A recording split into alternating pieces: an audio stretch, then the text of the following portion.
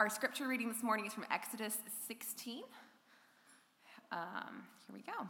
They set out from Elim, and all the congregation of the people of Israel came to the wilderness of Sin, which is between Elim and Sinai, on the 15th day of the second month after they had departed from the land of Egypt.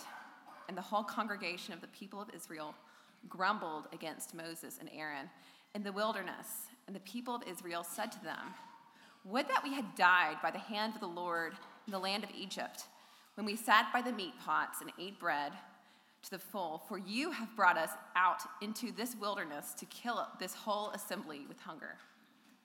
Then the Lord said to Moses, "Behold, I'm about to rain bread from heaven for you, and the people shall go out and gather a day's portion every day, that I may test them, whether they will walk in my law or not. On the sixth day, when they prepare what they bring in, it will be twice as much as they gather daily." So Moses and Aaron said to all the people of Israel, "At evening you shall know that it was the Lord who brought you out of the land of Egypt. And in the morning you shall see the glory of the Lord, because he has heard your grumbling against the Lord." Then Moses said to Aaron, "Say to the whole congregation of the people of Israel, 'Come near before the Lord, for he has heard your grumbling.'" And as soon as Aaron spoke to the whole congregation of the people of Israel, they looked toward the wilderness, and behold, the glory of the Lord appeared in the cloud. And the Lord said to Moses, "I have heard the grumbling of the people of Israel. Say to them, at twilight you shall eat meat, and in the morning you shall be filled with bread. Then you shall know that I am the Lord your God." And when the dew had gone up, there was on the face of the wilderness a fine flake-like thing, fine as frost on the ground. When the people of Israel saw it, they said to one another, "What is it?" For they did not know what it was. And Moses said to them, "It is the bread that the Lord has given you to eat." Now the house of Israel called its name manna. It was like coriander seed, white, and the taste of it was like wafers made with honey. The people of Israel ate the manna for 40 years, till they came to a habitable land. They ate the manna till they came to the border of the land of Canaan. Let's pray. Father, I thank you for this time right now to worship with your people and to study your word.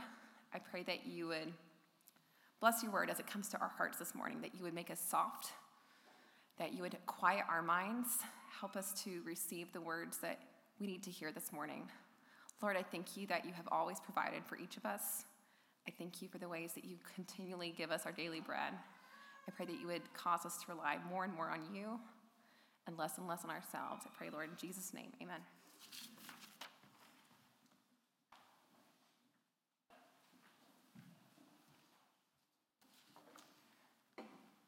So as we've been studying in Exodus these past few weeks, we've been looking at particular passages that show how God is teaching the Israelites how to live into the reality of the freedom that he has won for them.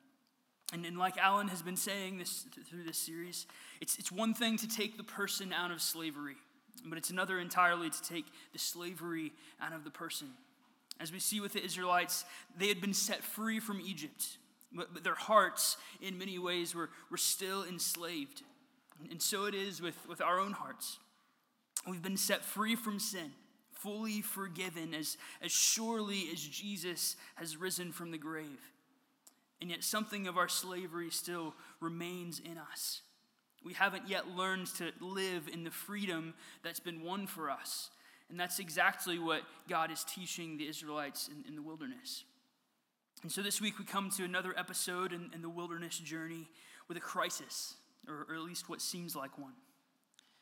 The first verse of our text tells us that it's been a month and a half since the Israelites left Egypt. And now they're in the middle of the wilderness, somewhere between Elim, the last oasis in the desert that they camped at for a little while, and Sinai, in a region it calls the wilderness of sin. And the people began to grumble. In verse 2 it says, "The whole congregation of the people of Israel grumbled against Moses and Aaron in the wilderness. And the people of Israel said to them, Would that we had died by the hand of the Lord in the land of Egypt, when we sat by the meat pots and ate bread to the full. For you have brought us out into this wilderness to kill this whole assembly with hunger." Quite dramatic, isn't it? And it seems like a pretty unanimous complaint. There are other times where we see people segmented, where some are behaving themselves and others not so much. But here it says it's the whole congregation. All of them are grumbling together.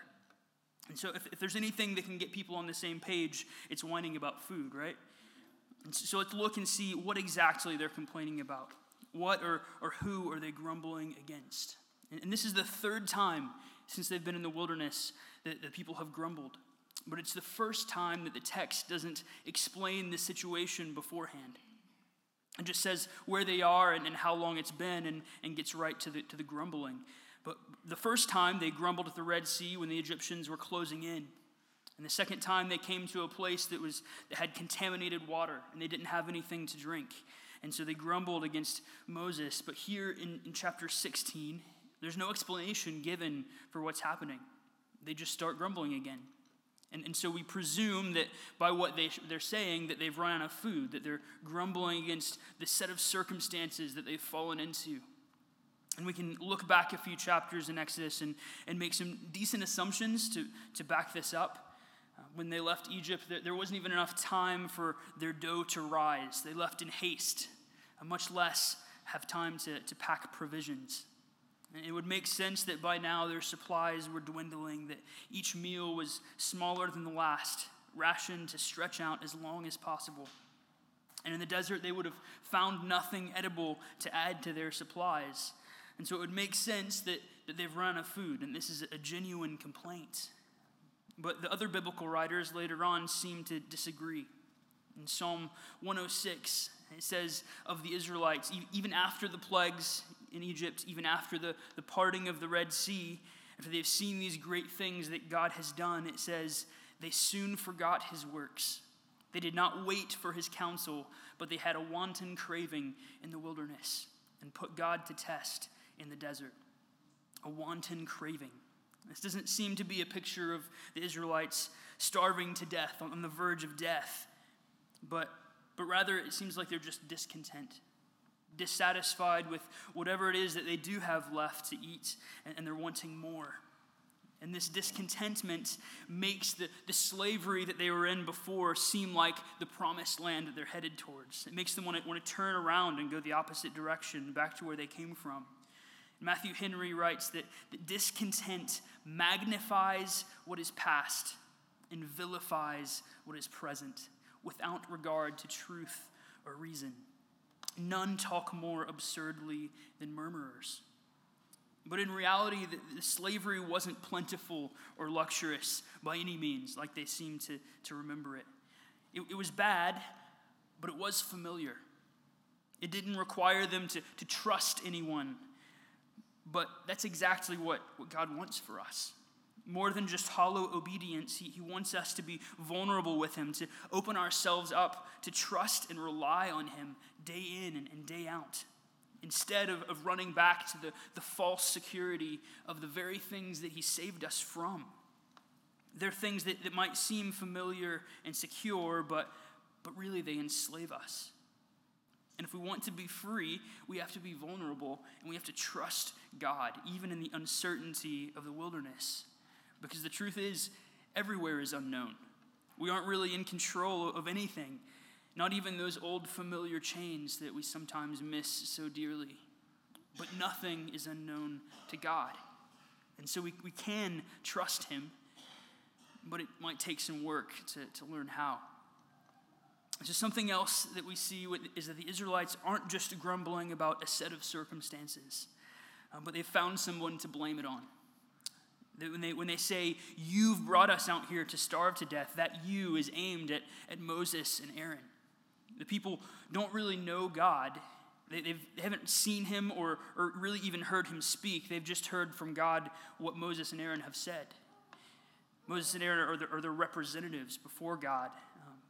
And they've seen these miracles that he's done, the plagues and the parting of the Red Sea, and even the pillar of cloud and the pillar of fire that's leading them through the wilderness. But from their perspective, those could really just be like Moses' magic tricks or something like the magicians back in Egypt used to do, except just bigger versions. Or maybe God really is out there somewhere. Maybe it was him that did all these things, but it seems like he's abandoned them now. And so they say, Moses has got us into this mess, so we'll blame him. But Moses and Aaron are quick to point them up the chain of command. In verse 7, they say, "For what are we that you grumble against us?" And in verse 8, "Your grumbling is not against us, but against the Lord." They say it wasn't us that brought you here, it was God. And that's true of all of our grumbling. There is no aimless grumbling. Because if God is really in control of the world, if he's really sovereign over everything, then there's no one else to grumble against. When we complain about our circumstances, who else are we complaining against other than the one who is sovereign over our circumstances? If we're upset about where we find ourselves, who are we upset with except the one who's brought us to where we are? Look what Paul says in Philippians 2. "Do all things without grumbling or disputing, that you may be blameless and innocent, children of God without blemish in the midst of a crooked and twisted generation." He places whether or not we grumble in the context of our relationship with God as his children. Because all grumbling, all complaining is really against God. It's symptomatic of our distrust towards him. When you're upset because your boss at work just expects way too much of you, because groceries are too expensive and your rent keeps going up for no reason, because traffic is moving slower than you'd like for it to be, or because life has just simply mistreated you. You're not just complaining into the void. You're not aimlessly grumbling. You're grumbling against God because you don't really trust that he will use those circumstances to better you for your good. Because our hearts are enslaved still to our own ideas about what our lives should look like, about what our circumstances should be. And being hungry in the wilderness usually isn't a part of it. But God uses the wilderness to teach us to trust him, to teach us how to be his people.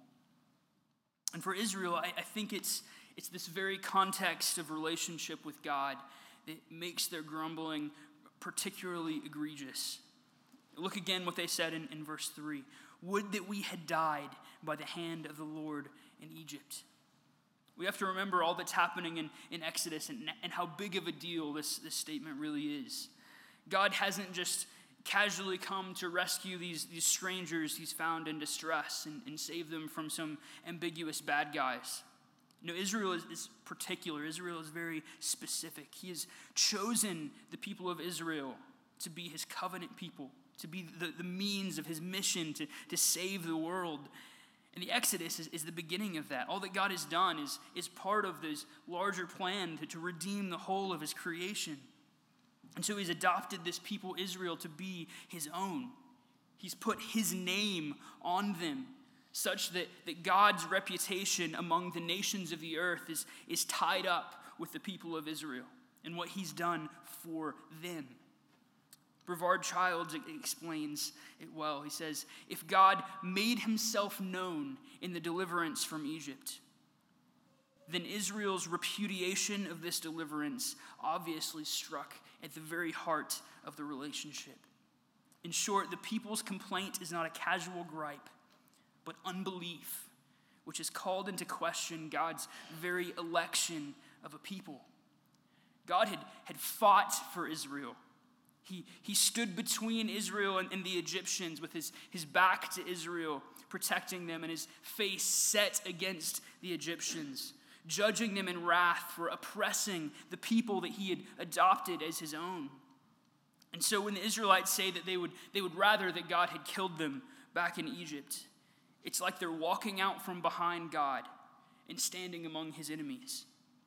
This isn't just griping and complaining about where they happen to be, about their circumstances. It's a betrayal and a rejection of the one who had adopted them as his own people, his own children. And you could say that the Israelites just don't really mean this. It's just kind of rhetorical. They're exaggerating. They're tired and hangry or whatever. But I don't think so.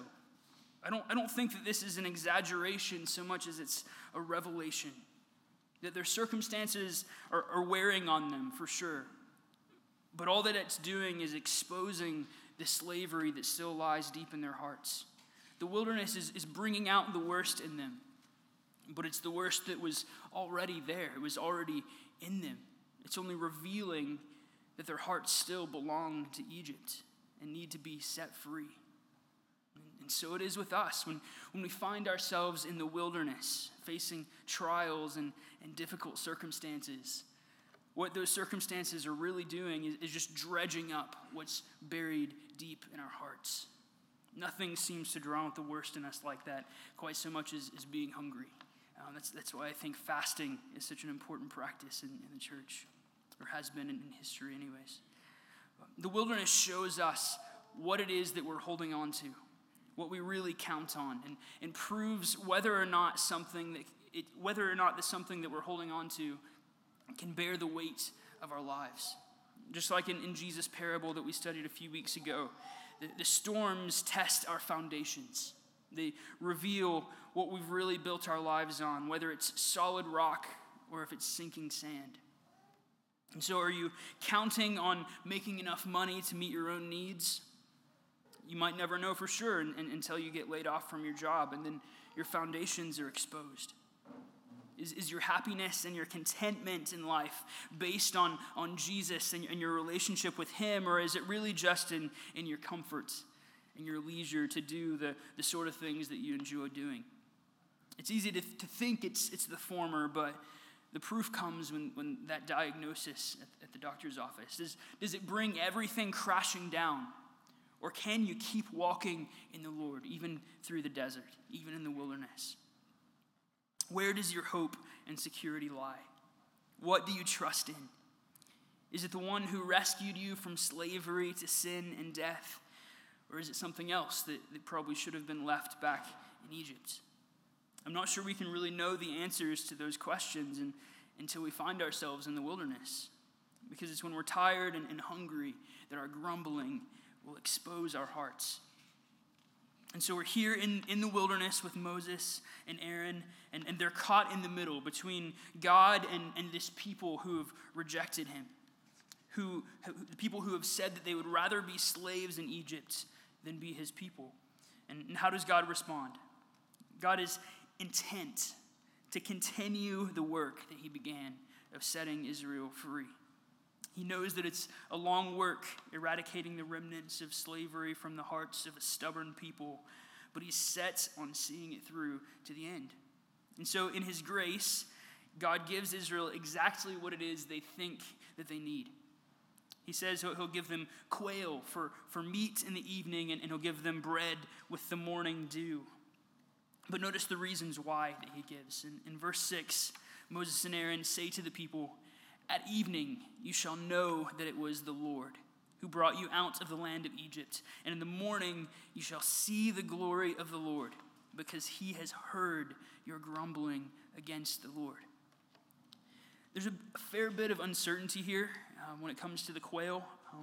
It seems like this is kind of a one-time thing. It happens one other time and later on in Numbers chapter 11 when the people start grumbling again, but that's a whole other story. We won't go there. But it seems like the quail comes once, that very night. And then every morning after that, there will be bread. And the bread is the focus, the main concern of the text hereafter. And God says, first, I'm going to remind you what I've already done for you.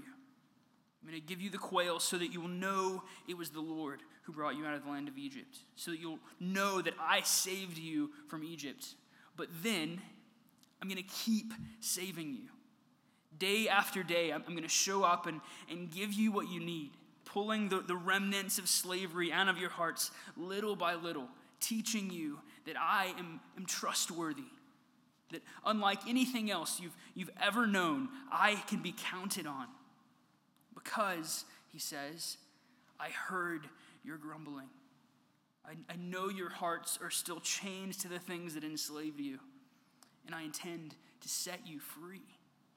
They've seen God's power in Egypt, the plagues and the Red Sea, but now they're going to see his heart in the wilderness. They're going to see that he won't abandon them, that he won't forsake them, but he'll care for them and provide for what they need day after day. They will be his people, and he will be their God. But there's a particular way, he said, that he's going to go about this process, that he's going to teach this lesson. And we see in verse 4 that it involves a test. He says that he's going to rain bread down from heaven, and the people will go out and gather it. And the reason he gives is that I may test them, whether they will walk in my law or not. It's worth mentioning here that the idea of law here in this verse, it's not like a big, like capital L law. The covenant of the Old Testament, the covenants from Sinai hasn't happened yet. We're before that in the story.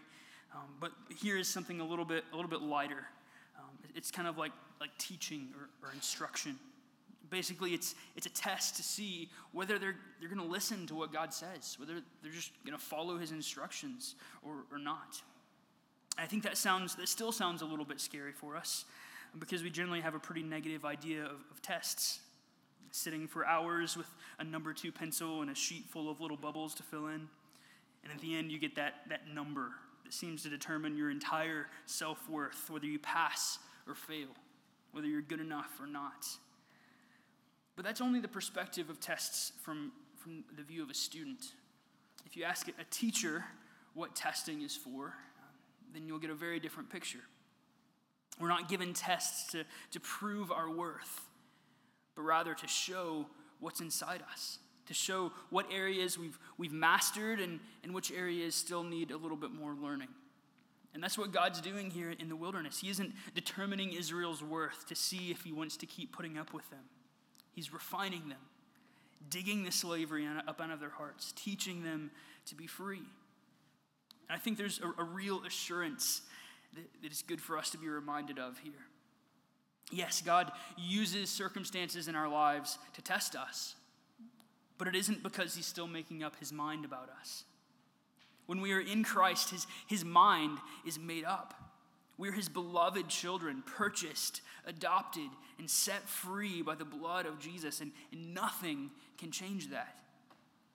But in these trials, God is set about the work of teaching us to be free. There are no conditions to be met. If we don't pass the test, he isn't going to give up on us and pick somebody else. He's just going to keep teaching us and keep teaching us. And until one day, when in the resurrection our flesh is fully redeemed, we will be perfectly free. But until then, we will often find ourselves in the wilderness.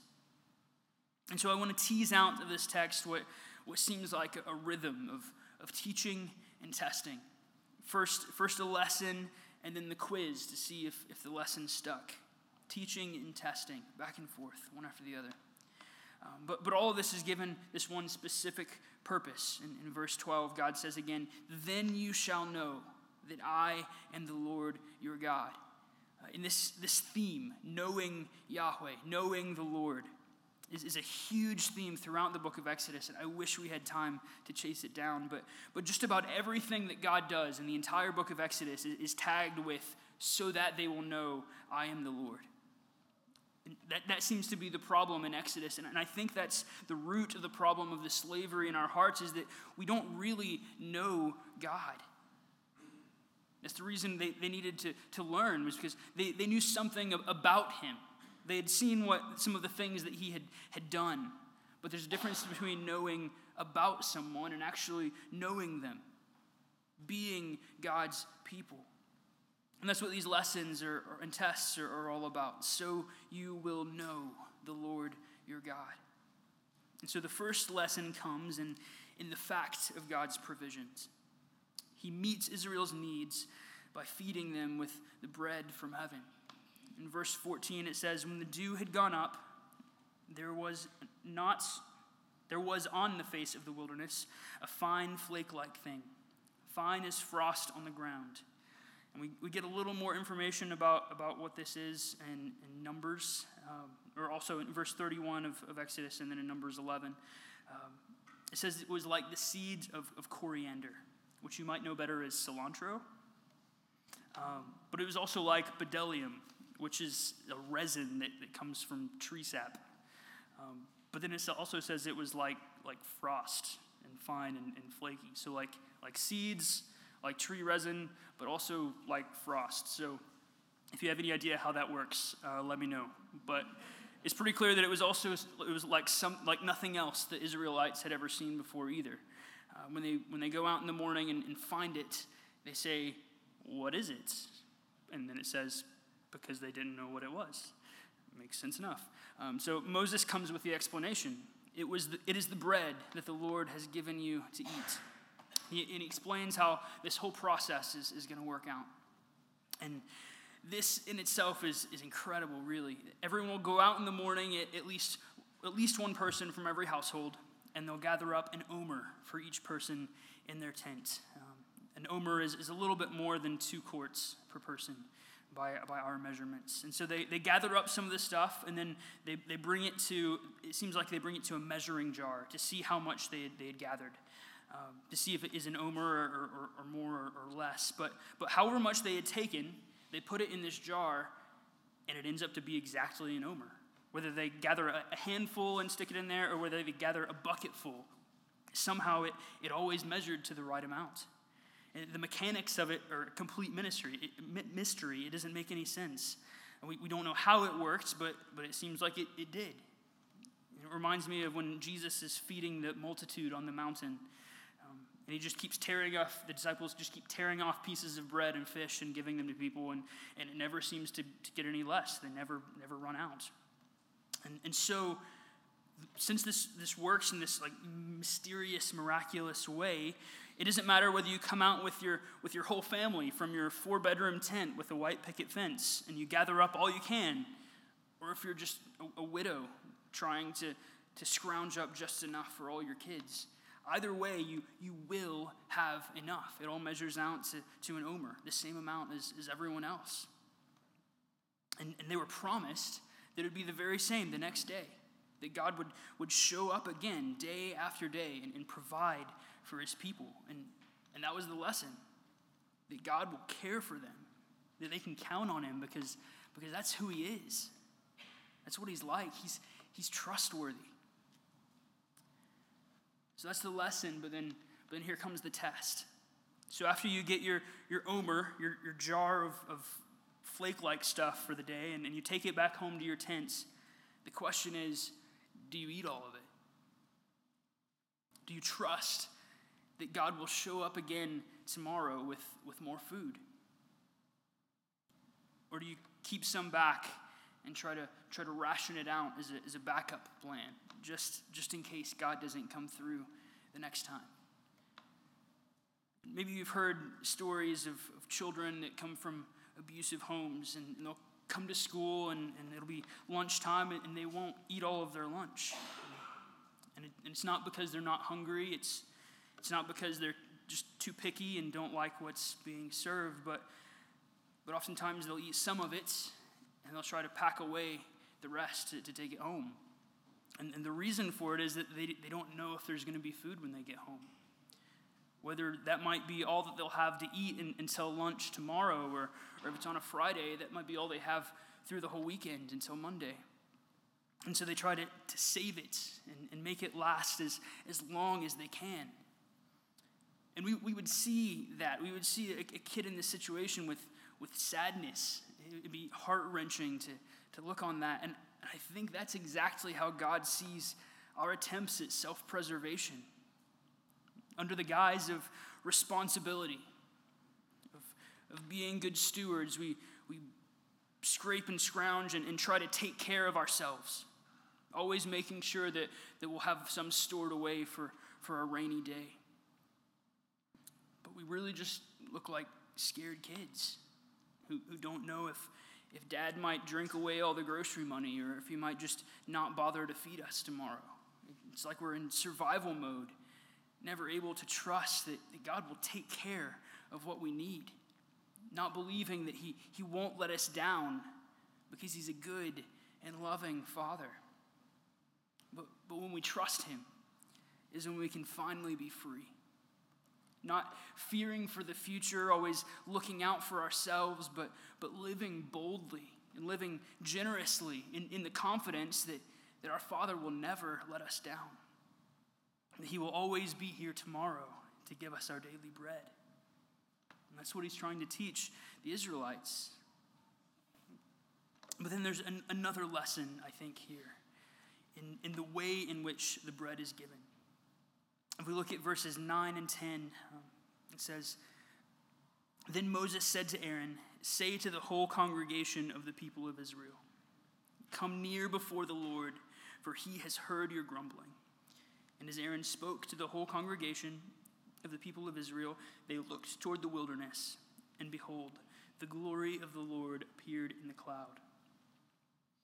There's some stuff hidden in here that we've got to dig for a little bit. That phrase, "come near before the Lord," is very particular.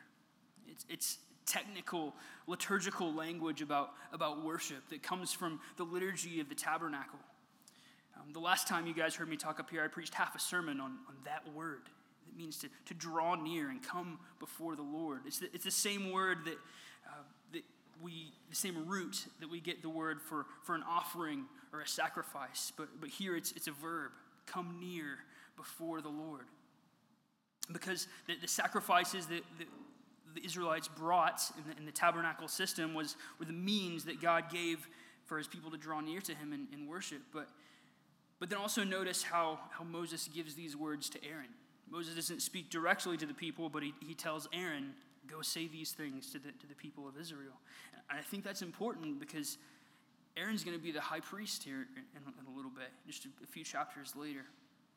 He's going to be the one who's responsible for Israel's entire system of worship in the tabernacle. I think what we see is that this scene is being set up to look exactly like that. The whole congregation of Israel is gathered together, all assembled in one place, and then Aaron, this high priest figure, comes and invites them to come near before the Lord. And this is tabernacle worship before the tabernacle even exists. And then what happens? Well, the glory of the Lord, the glory of Yahweh, appears in the cloud before the Israelites. These promises have been made. Moses and Aaron have said that God would provide for Israel. He would meet their daily needs. And now it's God himself that gathers his people, that invites them to come near before him and appears in the cloud to stand behind that promise. God shows himself to his people. And he says, I will give you bread so that you will know that I am the Lord your God. The lesson here is that God isn't just giving the Israelites what they think they need. He's using what they think they need to give them what they really need. He's using the bread to give them himself. He invites them to come near, to be in a trusting relationship where they are his people and he is their God. And 40 years later, when Israel stands on the edge of the promised land, Moses is giving this one last speech before he dies. It's the whole book of Deuteronomy is this one speech. And he explains what was happening here 40 years back in the story with the manna. In Deuteronomy chapter 8, verses 2 and 3, it says, "And you shall remember the whole way, as you go into the promised land, you shall remember the way that your Lord, the Lord your God, has led you these 40 years in the wilderness, that he might humble you, testing you to know what was in your heart, whether you would keep his commandments or not. And he humbled you, and he let you hunger, and fed you with manna, which you did not know, nor did your fathers know, that he might make you know that man does not live by bread alone, but man lives by every word that comes from the mouth of the Lord." Yes, God is giving them bread to eat, but the point is that in receiving the bread, they'll learn, they'll realize that the bread isn't the thing they really need. When we grumble, we're complaining to God to try and get what we want from him. But what we really need is just him. And that's exactly what this last test is all about. God taught them to trust him for their daily bread. He tested them by seeing if they would try to save some for tomorrow. But God was also teaching them that what they really needed was himself. And then he gives them this test that is the Sabbath. And so on the sixth day, they've been picking up this manna for, the majority of a week now. And they go out to pick it up and gather it like normal. But only this time, when they gather their handfuls or bucketfuls or whatever, and they put it in the jar to measure it, it's not just 1 omer per person, but it's 2 omers per person. It's twice as much as they've had these last 5 days. And they don't know about this part yet. God told this to Moses and Aaron, but he didn't explain this to the people just yet. And so they don't know what's happening. They don't know why they've got all this extra bread, but they know they're not really supposed to have extra. They're just supposed to have the 1 omer. And so they take it to Moses. They're probably a little worried about what's going to happen. And Moses sets them at ease. He says, it's okay. This is what God has said, because tomorrow is a day of solemn rest, a holy Sabbath to the Lord. And so he says, cook however much you like, and boil it, bake it, whatever you want to do, and then set aside the extra for tomorrow. And the next day, he tells them, eat what you set aside yesterday, because that's all you're going to have. You won't find more to gather today. And so this paragraph in the text is the very first time the word Sabbath appears in the Bible. It's used as like a verb that means to rest or cease, just in other contexts, like when God rested on the seventh day in creation. But this is the first time that it's the noun Sabbath. It's a thing in and of itself. And this is wild because the law hasn't even been given yet. But here we already find the Sabbath. Before God ever told the Israelites, do not murder, he gave them the Sabbath and told them to rest. And so God is teaching them how to live into their freedom, how to trust him and be his people. And so he uses the Sabbath because it's one of the Bible's biggest pictures of what exactly that is. It's a picture of what humanity was made for. Because our work and our vocations are good. But we were made for more than just our labor. Our leisure and our recreation are good things, but we were made for more than just worldly pleasures. Our relationships and our families are good, but we were made for more than just each other. God has made us for himself, and our hearts will forever be restless until they rest in him. And the Sabbath is a picture of that, ceasing, resting, trusting that the world will keep on spinning without our efforts, trusting that we will find all we need in the Lord, that we will have enough tomorrow. If Israel was invited to cease from their striving and rest in God, then how much more are we called to rest in Jesus and the work that he has finished for us? Jesus said that he is the Lord of the Sabbath, that he himself is our rest because he has secured the reality of that which Israel's Sabbath is only a picture. He has made a way for us to have exactly what we were made for, life with God. And the way that he did that was by giving us himself, by living perfectly and dying willingly for us. And he says, come to me, all you who labor and are heavy laden, and I will give you rest.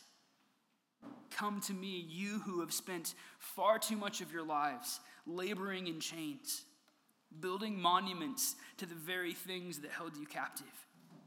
Take my yoke upon you and learn from me, for I am gentle and lowly at heart, and you will find rest for your souls. So really quick, before we finish up, let's have a look at those test results. They're not great. The Israelites are slow learners, and that slavery is buried deep. And so there was a daily test, and the bread came every morning, and then there was this weekly test on every seventh day. On day one, they botched it. Verse 20 says, but they did not listen to Moses. Some left part of it until the morning, and it bred worms and stank. And Moses was angry with them. That's usually what happens when we don't trust God and we try to take care of ourselves. Our very best efforts breed worms and stink. Well, okay, so how about that weekly test? Was Saturday any better? Not really. On verse 27, it says, on the seventh day, some of the people, okay, not terrible, just some, not all of them, some of the people went out to gather, but they found none. And the Lord said to Moses, how long will you refuse to keep my commandments and my laws? And so then he teaches the lesson over again, tells them how it's going to work. And then the next day comes and there's more manna to pick up and the test comes again. And so initially they failed the test, but they'd get another crack at it. And in verse 30 we find just a glimmer of hope. It says so briefly, so the people rested on the seventh day. The testing worked. They learned the lesson. And I think this can be an encouragement to us too, because we often think that it's all or nothing. That either we trust God completely and rest in him perfectly with every part of our lives all at once, or it doesn't matter at all. But guys, Jesus is gentle and lowly in heart. And yes, his work for us was once and for all. We have been fully forgiven and fully freed, but he still knows our hearts. We learn to trust little by little, one area of our life at a time. We learn to turn over to hands more capable than our own, to trust them to Jesus. And we've been justified in Christ, surely and definitively, but we are still being sanctified. And the good news is that we have a good and loving Father who will see that work through to the end. Verse 35 says, the people of Israel ate the manna 40 years until they came to a habitable land. They ate the manna till they came to the border of the land of Canaan.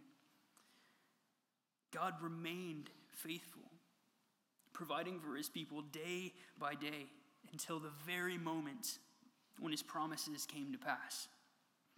He gives us our daily bread here in the wilderness until that day when we will feast with him at his table in the New Jerusalem.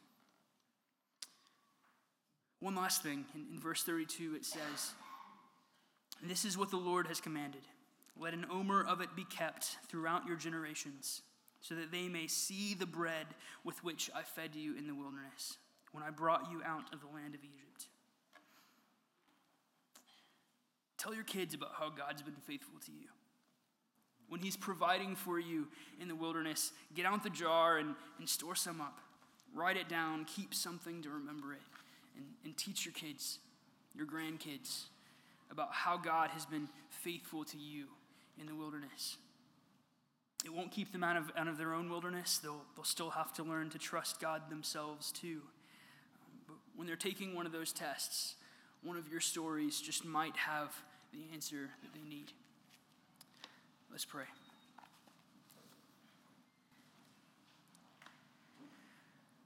Father, we thank you that you are good and gracious, that you hear our grumbling even when it's a betrayal, even when it's unwarranted and we're just dissatisfied, we're just discontent.